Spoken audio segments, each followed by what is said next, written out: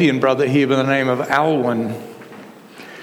He's a very clever chap, works with CVC, and I know they've got a new name, I think, CVC, but never mind. And his ears pricked up when he saw that Vijay needs a godly wife. He said, I've got so many lovely young Christian girls in my new church, and I'm going to go and see Mohan, and I'm going to introduce him to one of the girls in my church. Now, that's how they do it in India. So if you've got a problem, maybe you need to go to India and get it all sorted out. It's just lovely to be with you. And we're beginning this new year with a new subject. We've had some lovely ministry over the past few weeks, and it's been really encouraging. But we're getting back into Bible study, back into the systematic exposition of God's Word, and that's the plan today. So let me pray. Lord, we just thank you for today. We thank you that we have your Word in our hands. We thank you that you speak to us through your Word. We thank you that you've given us the Holy Spirit to guide us into truth. And we just ask, Lord, for your very special grace for us over these coming weeks to be able to grasp what it is that you're saying to us through 1 Corinthians, or 2 Corinthians rather. Lord, we ask that you will make it relevant to us, not just knowledge, but knowledge that leads to behavior, knowledge that leads to spiritual growth, knowledge that leads us to know you better. So we ask for your special grace now, and we thank you in the name of the Lord Jesus. Amen. When I look at 2 Corinthians, it's a very different book to 1 Corinthians. Lindsay made the comment to me, it's not so structured, is it? No, it isn't. In fact, we're going to see that people have ideas about it. But before we do that, I want to introduce you to two very important Bible study words. One is exegesis. Now, exegesis basically means where you sit down and you examine a book or a portion of Scripture within its context, looking at the words, looking at the background, looking at the possibilities. And exegesis is a really, really important thing to do. Austin, when you gave us that message the other day, how many hours did you spend in getting it ready? Roughly.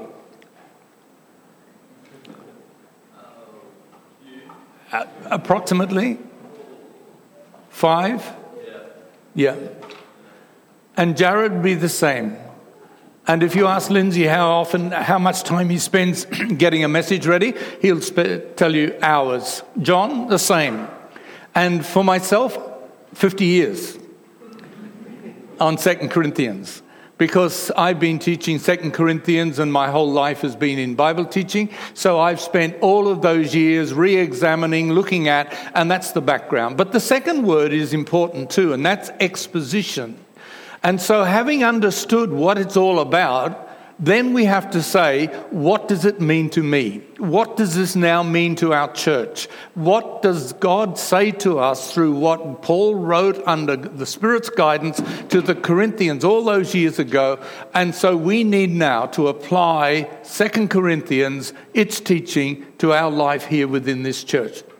And that's an important thing. So just keep the two words in your mind. You think about those who are preparing, but you need to do some exegesis as well. You go home and be a Berean and go and check the Bible and make sure that everything that's being said here is in fact what God wants us to know. And maybe what's being said here isn't quite enough. Maybe you can find something extra, something more important that you can find as well. So the exegesis is really important, but it's not enough. You have to then apply it to your heart and life, and God is able to really bless it. Now, for those who weren't with us in 1 Corinthians, the background is simply that Corinth was a really important multicultural center. It was the equivalent of a Singapore of today, where Singapore has got so many different people coming through it. It was also a strategic military center, very commercial hub of that whole region, but it was a tremendously idolatrous religious center. But unfortunately, with all the soldiers, sailors, and all the people passing through, they were incredibly immoral city. I think I told you that one temple alone had over 1,000 prostitutes, both male and female. And so this was just a wicked, wicked city. It's come into our language today. And Paul went there on his second missionary journey, and you can see down there near, where's this gadget here? There's Corinth down there, right down at the bottom of Greece. And when we went with our trip with John a couple of years ago, we ended up in Corinth. It's a ruined city now, but you can go and see a little bit of the outline of it. And so that church was established on that journey when people heard the gospel. Now, Paul had gone there specifically to preach the gospel, and this was the gospel that he preached. He tells us exactly this is the gospel. We preach Christ crucified. In another place, he says, Christ died for our sins. That's true.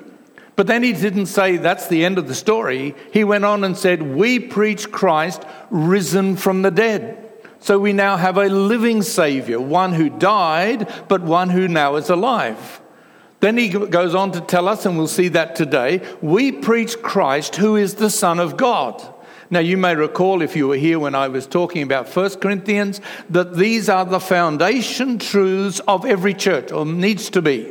These are the things that people need to know, and this is what the Corinthians heard, and this is what the Corinthians believed. Now, to receive salvation requires that we repent. It requires that we turn from our own independent way of living and we acknowledge that Jesus Christ is our Lord. And Paul will tell us in 2 Corinthians chapter 4 that that's exactly what he preached. We preached Christ as Lord, and you understood it and you believed it. And of course, in a church like ours, we constantly bring these thoughts to people, and it's important that we respond to this, that we understand that Christ died for our sins. Christ is our living Savior. He rose from the dead. He is truly the Son of God, and he also now requires, or we require, to acknowledge him as the Lord of our life as we come in submission and repentance. And so he wrote that first letter about 5 years later, and we spent a long time looking at this earlier on in last year when we heard about the problems in the church, and Paul heard about them, and he wrote to address those problems. But also some questions were brought to him by those three friends that some of you will remember, Stephanas, Fortunatus, and Achaicus. I like saying those words. And so they brought the reports of the problems, of the questions that the church had about marriage and about spiritual gifts and about how much money they should give and when and how they should give. So we saw all of those things last year. But now that first letter was rejected. Some people didn't like it. They didn't like to be told by Paul. They actually didn't like Paul. They didn't accept him as an apostle. I mean, he didn't walk with Jesus, did he? And he wasn't one of the 12, was he? He wasn't there. He didn't see the miracles that Jesus did. He probably heard about them. In fact, I'm sure he did. But he wasn't one of them. And so the people in Corinth were saying, well, why should we take any notice of what Paul says? And who does he think he is? We'd rather follow Peter.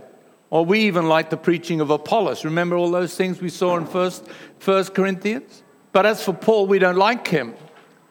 And so we do know now that Paul made a visit to Corinth, which we don't read about in the Acts of the Apostles. He talks about it.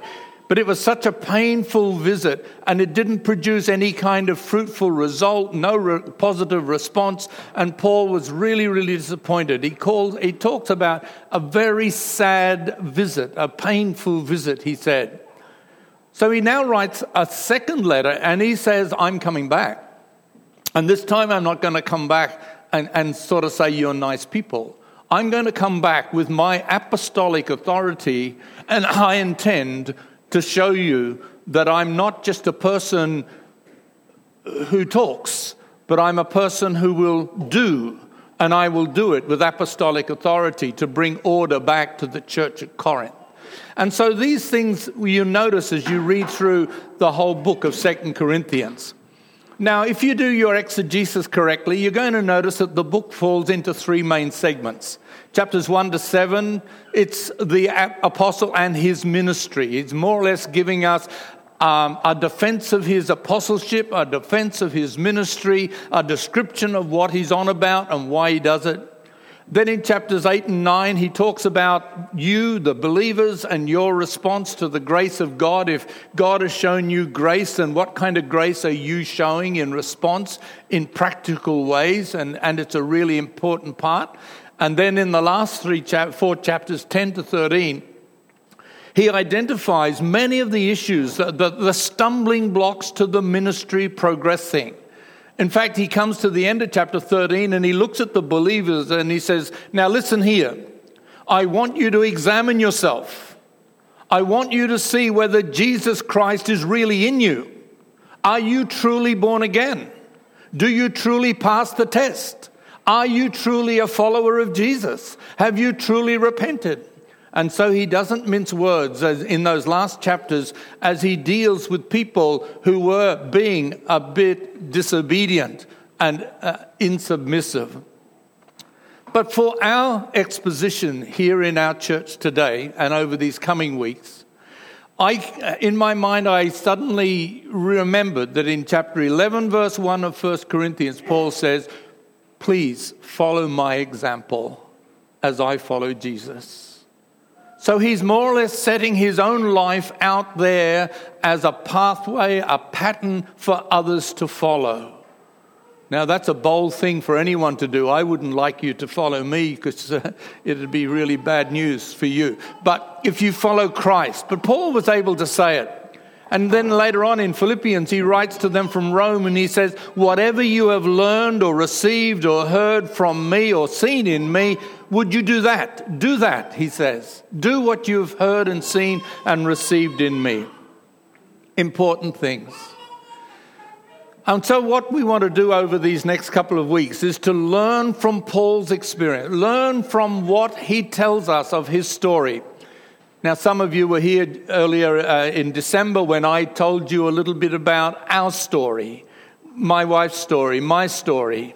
And I hope it was an encouragement to some of you to really trust God and to know God as the living God. Well, Paul is more or less doing the same in these first 7 chapters. And as he gives us his testimony and he tells us the lessons that he learned, he also sets out his reasons for serving God. He defends his position as an apostle, as one who has been called and set apart by God, and he is doing what God has commanded him to do. He knows himself to be an ambassador for Christ, he says. And then as he calls on those believers, as I said a little earlier, to respond to the grace of God, it's going to change their life and make them a different kind of people. And ultimately, he identifies those challenges I talked about in chapters 10 to 13. These are the reasons. This is the reason for the problems in the church. And he has a very few strong words to say. Now, some consider that there were 3 different letters, all combined as one, those 3 segments. But I don't. I think it's all put together. At least we will now look at it as one letter. And for me, personally, it has been the letter that has given me the standards for my service for God. Now, you may say, but I'm not a missionary. I'm not one of the... No, every one of us are servants of God. Every one of us has opportunity to serve God. I love what the Lord Jesus says in Mark chapter 13, verse 34, where he tells the story, and it's a parable, and he says it's as if the one is gone away, and he calls his servants to him as he goes away, and he gives to each and every one of them their own work to do. But of course, when he comes back, what does he do? He calls them and he says, now this is what I asked you to do. Tell me how you got on. Now, if you think about yourself in that context, every single one of us here in our Budrum Church, every one of us has been given our own work to do. And the Lord Jesus has gone away, but when he returns, he will ask an accounting of what it is that he's given us to do. And that has always been in the back of my mind. And so when I read 2 Corinthians, that's what I'm thinking about, my service for God. Who am I? What am I? What does it say to me? And what are the standards that I'm expected to meet. Now, you know me. I like to put my Bible knowledge into little segments where I can always find it and recover it. It's like your kitchen, as I talk about it. If I ask you, where's the Vegemite in your kitchen? You'd say, well, of course, it's in the kitchen. But which cupboard is it in the kitchen? Well, it's that one in the corner. Well, how do you know? Well, I put it there. And I know if I need the Vegemite, I don't have to scramble through drawers or anything like that. I just go there and I can take it out. Well, I like to put my Bible knowledge into segments, into cupboards where I can get it out and use it when I need it. And it's not saying, as if I have to say, well, I'm sure it's in the Bible somewhere. I think it might be somewhere.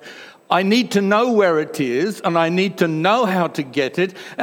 So what I tend to do when I read through a book like this is find a whole kind of things. But before I look at the little outline I've got, then these are my mind, the key verses. The key verses. I know that Ron Turner will agree with me, because in his mind, these are the key verses for his whole life. Christ's love compels me, because we are convinced that one died for all, therefore all died. And he died for all, that those who live, put your hand up if you live because of Christ, that those who live should no longer live for themselves, but for him who died for them and was raised again.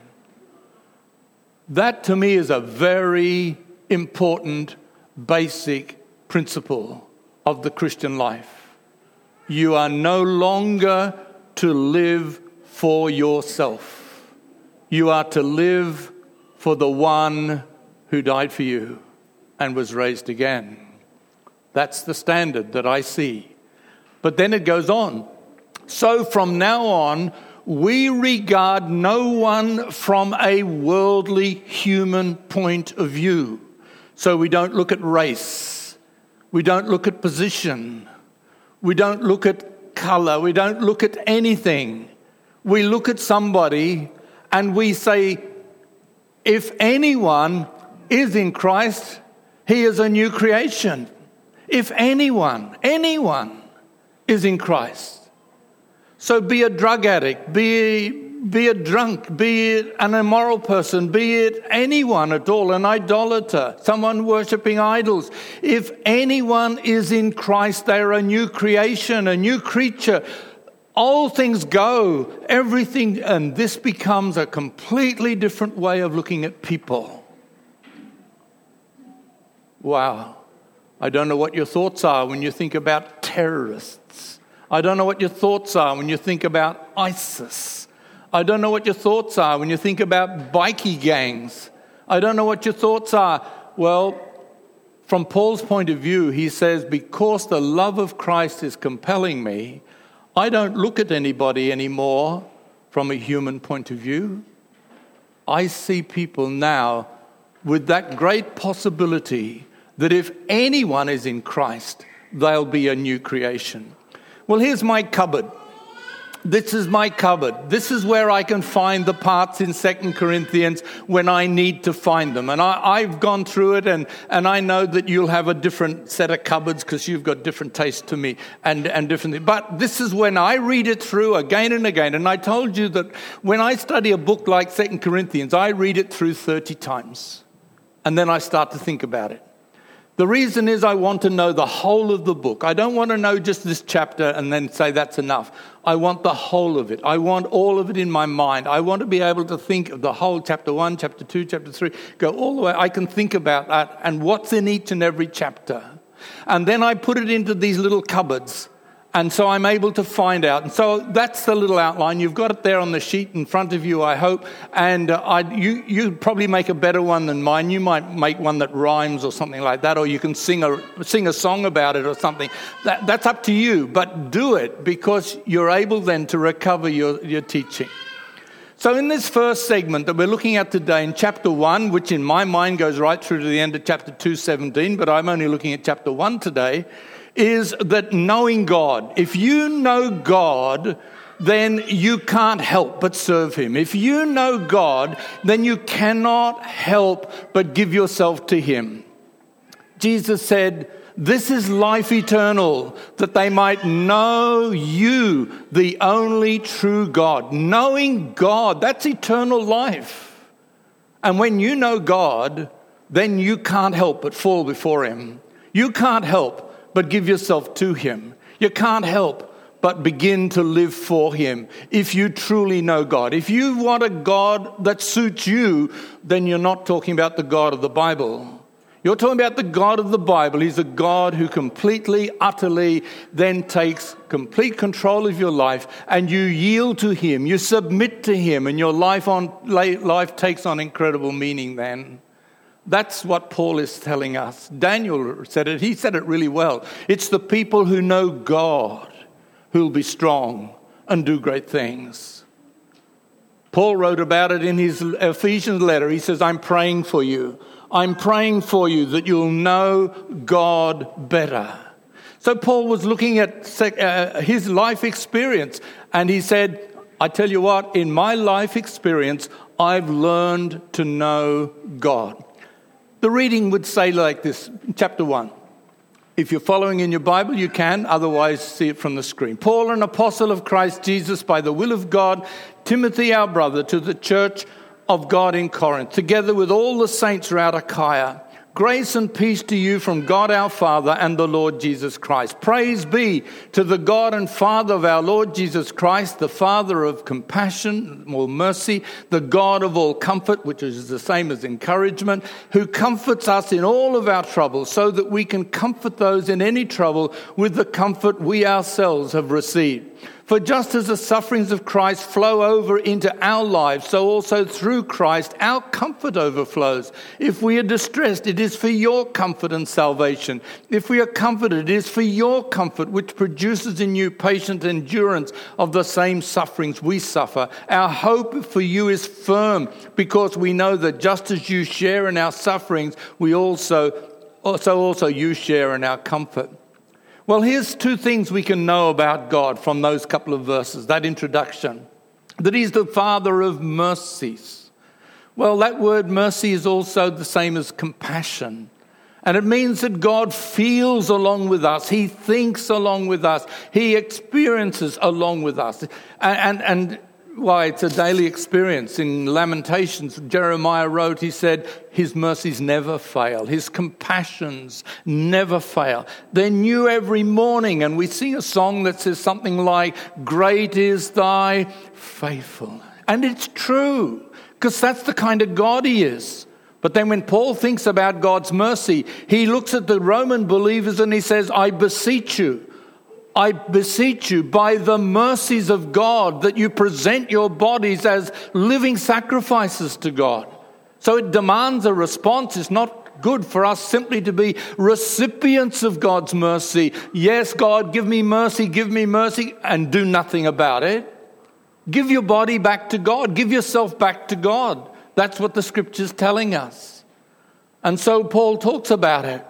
And you know, when I read the Bible in other parts, and this is what your exegesis will do, it'll take you to other parts of the Bible where the same sort of thought is presented. And in Romans, we see he's the God who gives endurance and comfort, or endurance and encouragement. And that's an amazing thing, because he's not only a Father of mercies, but he's a God of comfort. You remember I've told you this word comfort, or this Greek word, is translated in these two ways. Now, I talk about comfort as somebody with their arm around your shoulder when you're going through a tough time. And it's a beautiful thing to have someone put your arm around your shoulder when you're going through a really, really tough time, to know that they're there for you. Well, that's God. But then the other part of this word is encouragement, and that's a hand right in the middle of your back saying, and don't get stuck here, keep going, keep going. It's a push. It's keep going. Get on with this life that God's got for you. And that's the beautiful thing about God. He's not only the Father of mercy, but He's the God of encouragement. He's the God of comfort. His hand is in the middle of your back no matter where you are in your life right now. He's pushing you on and saying, live for God, serve God, love your neighbor, do things for God. Arm around your shoulder, yes, He understands what you're going through, but He's pushing you on to do great things and do more things. So what happens? If I know God is this kind of God, then what am I going to do? Say, praise God from whom all blessing? Well, yeah, I should, but I have to serve Him. And so I'm in a position now, having received God's mercy and God's encouragement, I'm now in a position to be able to show mercy and to show encouragement and to put my hand in the middle of somebody else's back and give them a push along, because that's what God has done for me. I now am able to do it for others. So as I say, knowing God means I have to serve Him. Well, Paul goes on to tell us about his really difficult time. I don't know what happened to him. I'm glad I don't. Because if I knew what happened to him, I'd probably say, well, that happened to him. Doesn't really matter to me. What he simply says is this, look at this. We were under great pressure, far beyond our ability to endure. We despaired even of our life. Have you ever been to that position in your experience where you despaired even of your own life? Well, Paul got to that point. I haven't got to that point yet. I've certainly been through some hardships, but not to that point. But Paul says, I did.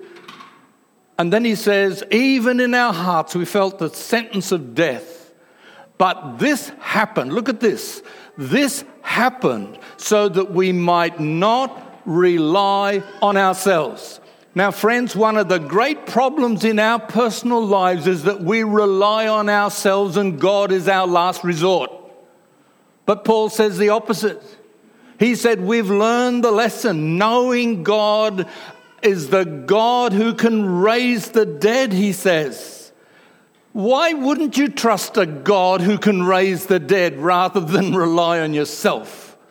God is not the God of last resort. He's the God who wants to take your life and my life and make us something really special for him. And whatever the circumstance, he says he's delivered us from such a deadly peril. He will deliver us. On him we have set our hope. I love that. What's your hope set on? The bank? The government? Your rallies? Or is your hope set on God? It's really, to me, a very challenging thing. You see, when we think of a God who raises the dead, and this is that third thing that Paul talks about, Father of mercies, God of encouragement. Now he says he's a God who can raise the dead. Well, that's good enough for me. If I've got a God who can raise the dead, he's a God of the absolutely impossible. Because, well, you can read those scriptures in Numbers, what happened, how Moses had to learn that lesson. And is anything too hard? How Jeremiah had to learn a lesson. And then, of course, it's Mary when she says, but I don't know a man. How can I have a child? I've never been with a man. Well, with God, all things are possible. With God, everything is possible. So you learn those lessons. So I can serve him. I can rely on God for every single circumstance. There is no circumstance in my life which is outside God's control. And friends, in your life, exactly the same. There is nothing happens in your life beyond the reach, the touch, the control of your Heavenly Father who loves you. Because he's the Father of mercy, the God of all comfort, and he's the God who can even raise the dead. Well, Paul goes on to say more. Now, this is our boast. Our conscience testifies that we've conducted ourselves, this is his testimony, in the world, especially in our relations with you, in holiness and sincerity that are from God. So this is a special kind of way of living in a world of wickedness and sin. But he says it's from God. He says we've not done so according to worldly wisdom, but we've done it according to God's grace. Now that's really encouraging to me, because I don't know about you, but I am confronted by worldly wisdom. I'm confronted by worldly attractions. I'm confronted by seductions and all kinds of things every day of my life. But here is a way to live. This is what God wants, a way for us to live in the world in holiness and sincerity that comes from God. And of course, this comes from the God who gives us the grace to do so. Now, we sing that lovely song, Amazing Grace, how sweet the sound that saves a wretch like me. But we sometimes perhaps forget the second verse. This grace teaches my heart and teaches me what I should do. And if you read the verse in Titus where it all occurs, it teaches us to renounce worldliness. It teaches us to renounce ungodliness. It teaches us to renounce everything that's self-interested and to live soberly, righteously, and godly in this present world. And so God's grace is saving, sanctifying, empowering, enabling. Why? I want to serve Him. But I need to serve Him in holiness. I need to serve Him with godly sincerity. And brothers and sisters, anything less than that isn't good enough for God. Because God has given you every single resource to enable you to do it. He enables you, He empowers you, He's equipped you, and now He expects it of you. And of course of me. And that's what I learned from Paul. Paul goes on to say a little further, because I was confident of this, I planned to visit you first so that you may benefit twice. I planned to visit you on my way to Macedonia, to come back to you from Macedonia, and then to have you send me on my way to Judea. Now, they were his plans, but it didn't work out that way. Other things intervened. I'm not sure exactly what intervened, but it doesn't really matter to me. Sometimes the things that I plan and what I want to do don't work out. Well, am I to be disappointed? Not at all. But in some case, people misunderstand that. And this is what was going on then.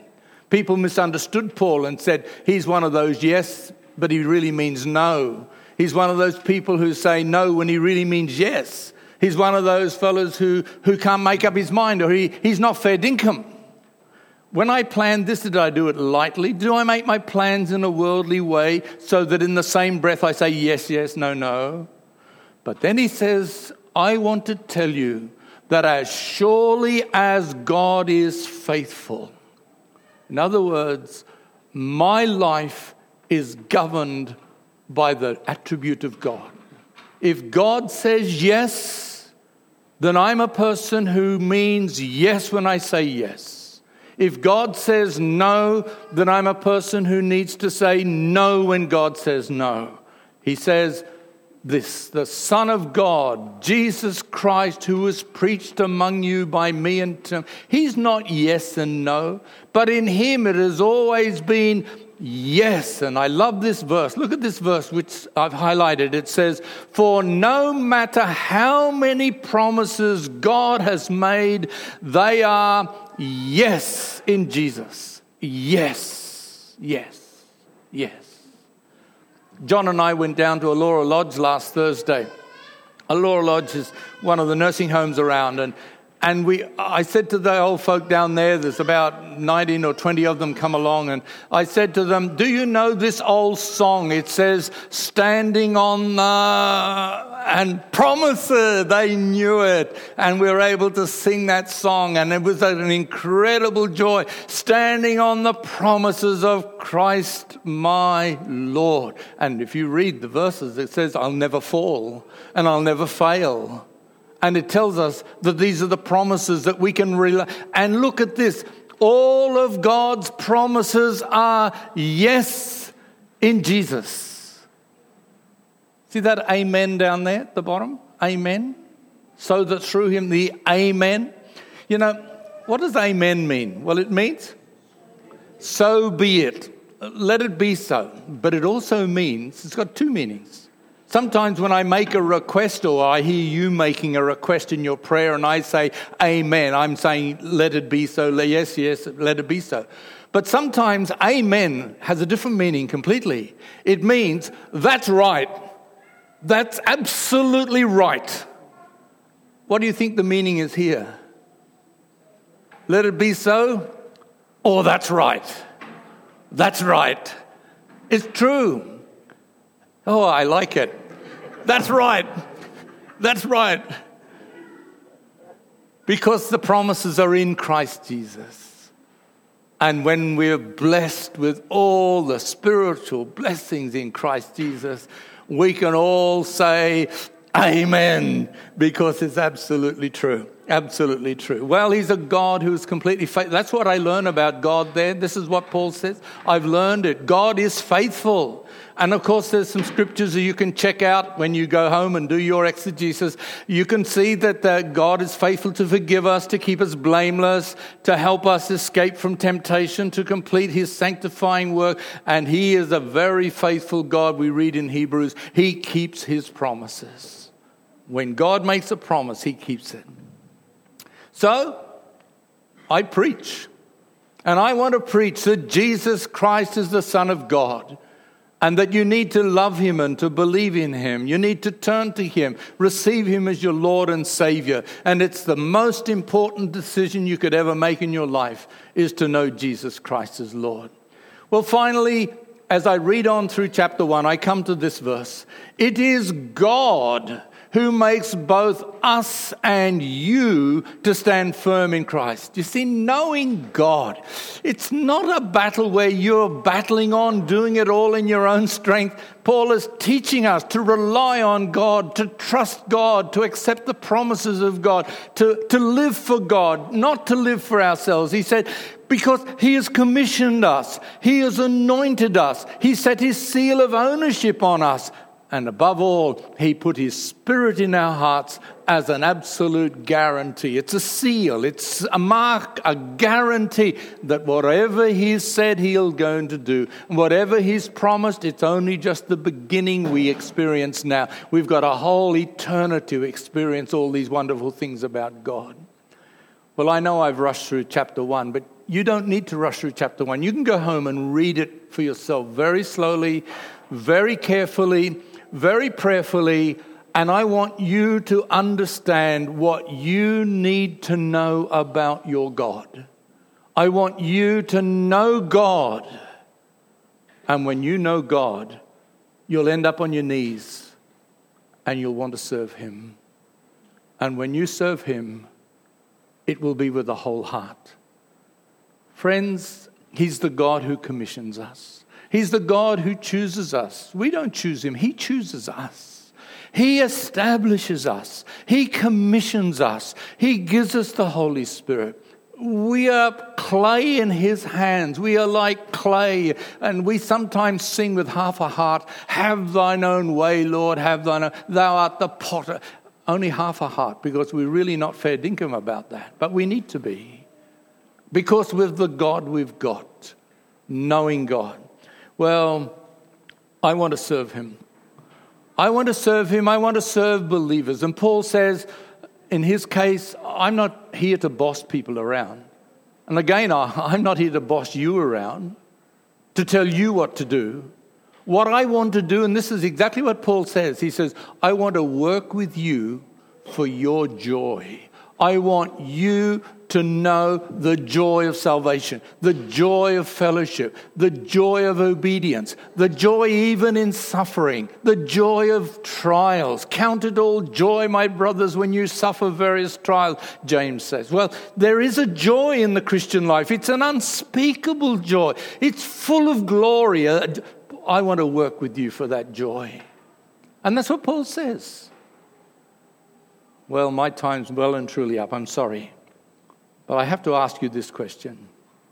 Which one of those attributes is likely to turn you on for God? Which one of those things that I spoke about right now, and I mean, all I've done is read through the chapter and identify what Paul says. These are the reasons why I serve God. So which one of those? Is it because he's the Father of mercy? Is it because he's the God of all comfort? Is he because he's the God who's able to raise the dead? In other words, nothing is impossible. Nothing's too hard for him. Or is it the fact that he gives you grace to save you, to teach you, to enable you, to empower you? What kind of God? Which part of these things really turns you on for God? Which one of these things compels you to give yourself to Him? Brothers and sisters, the Christian life is not a game, and it's not a Sunday-only thing.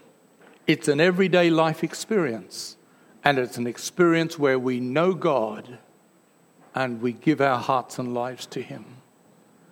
Which one? God is faithful. The God who has a purpose and a plan for your life, who commissions you. He anoints you, and He gives you His Holy Spirit so that you can be and do the things that He wants you to do. Let's pray.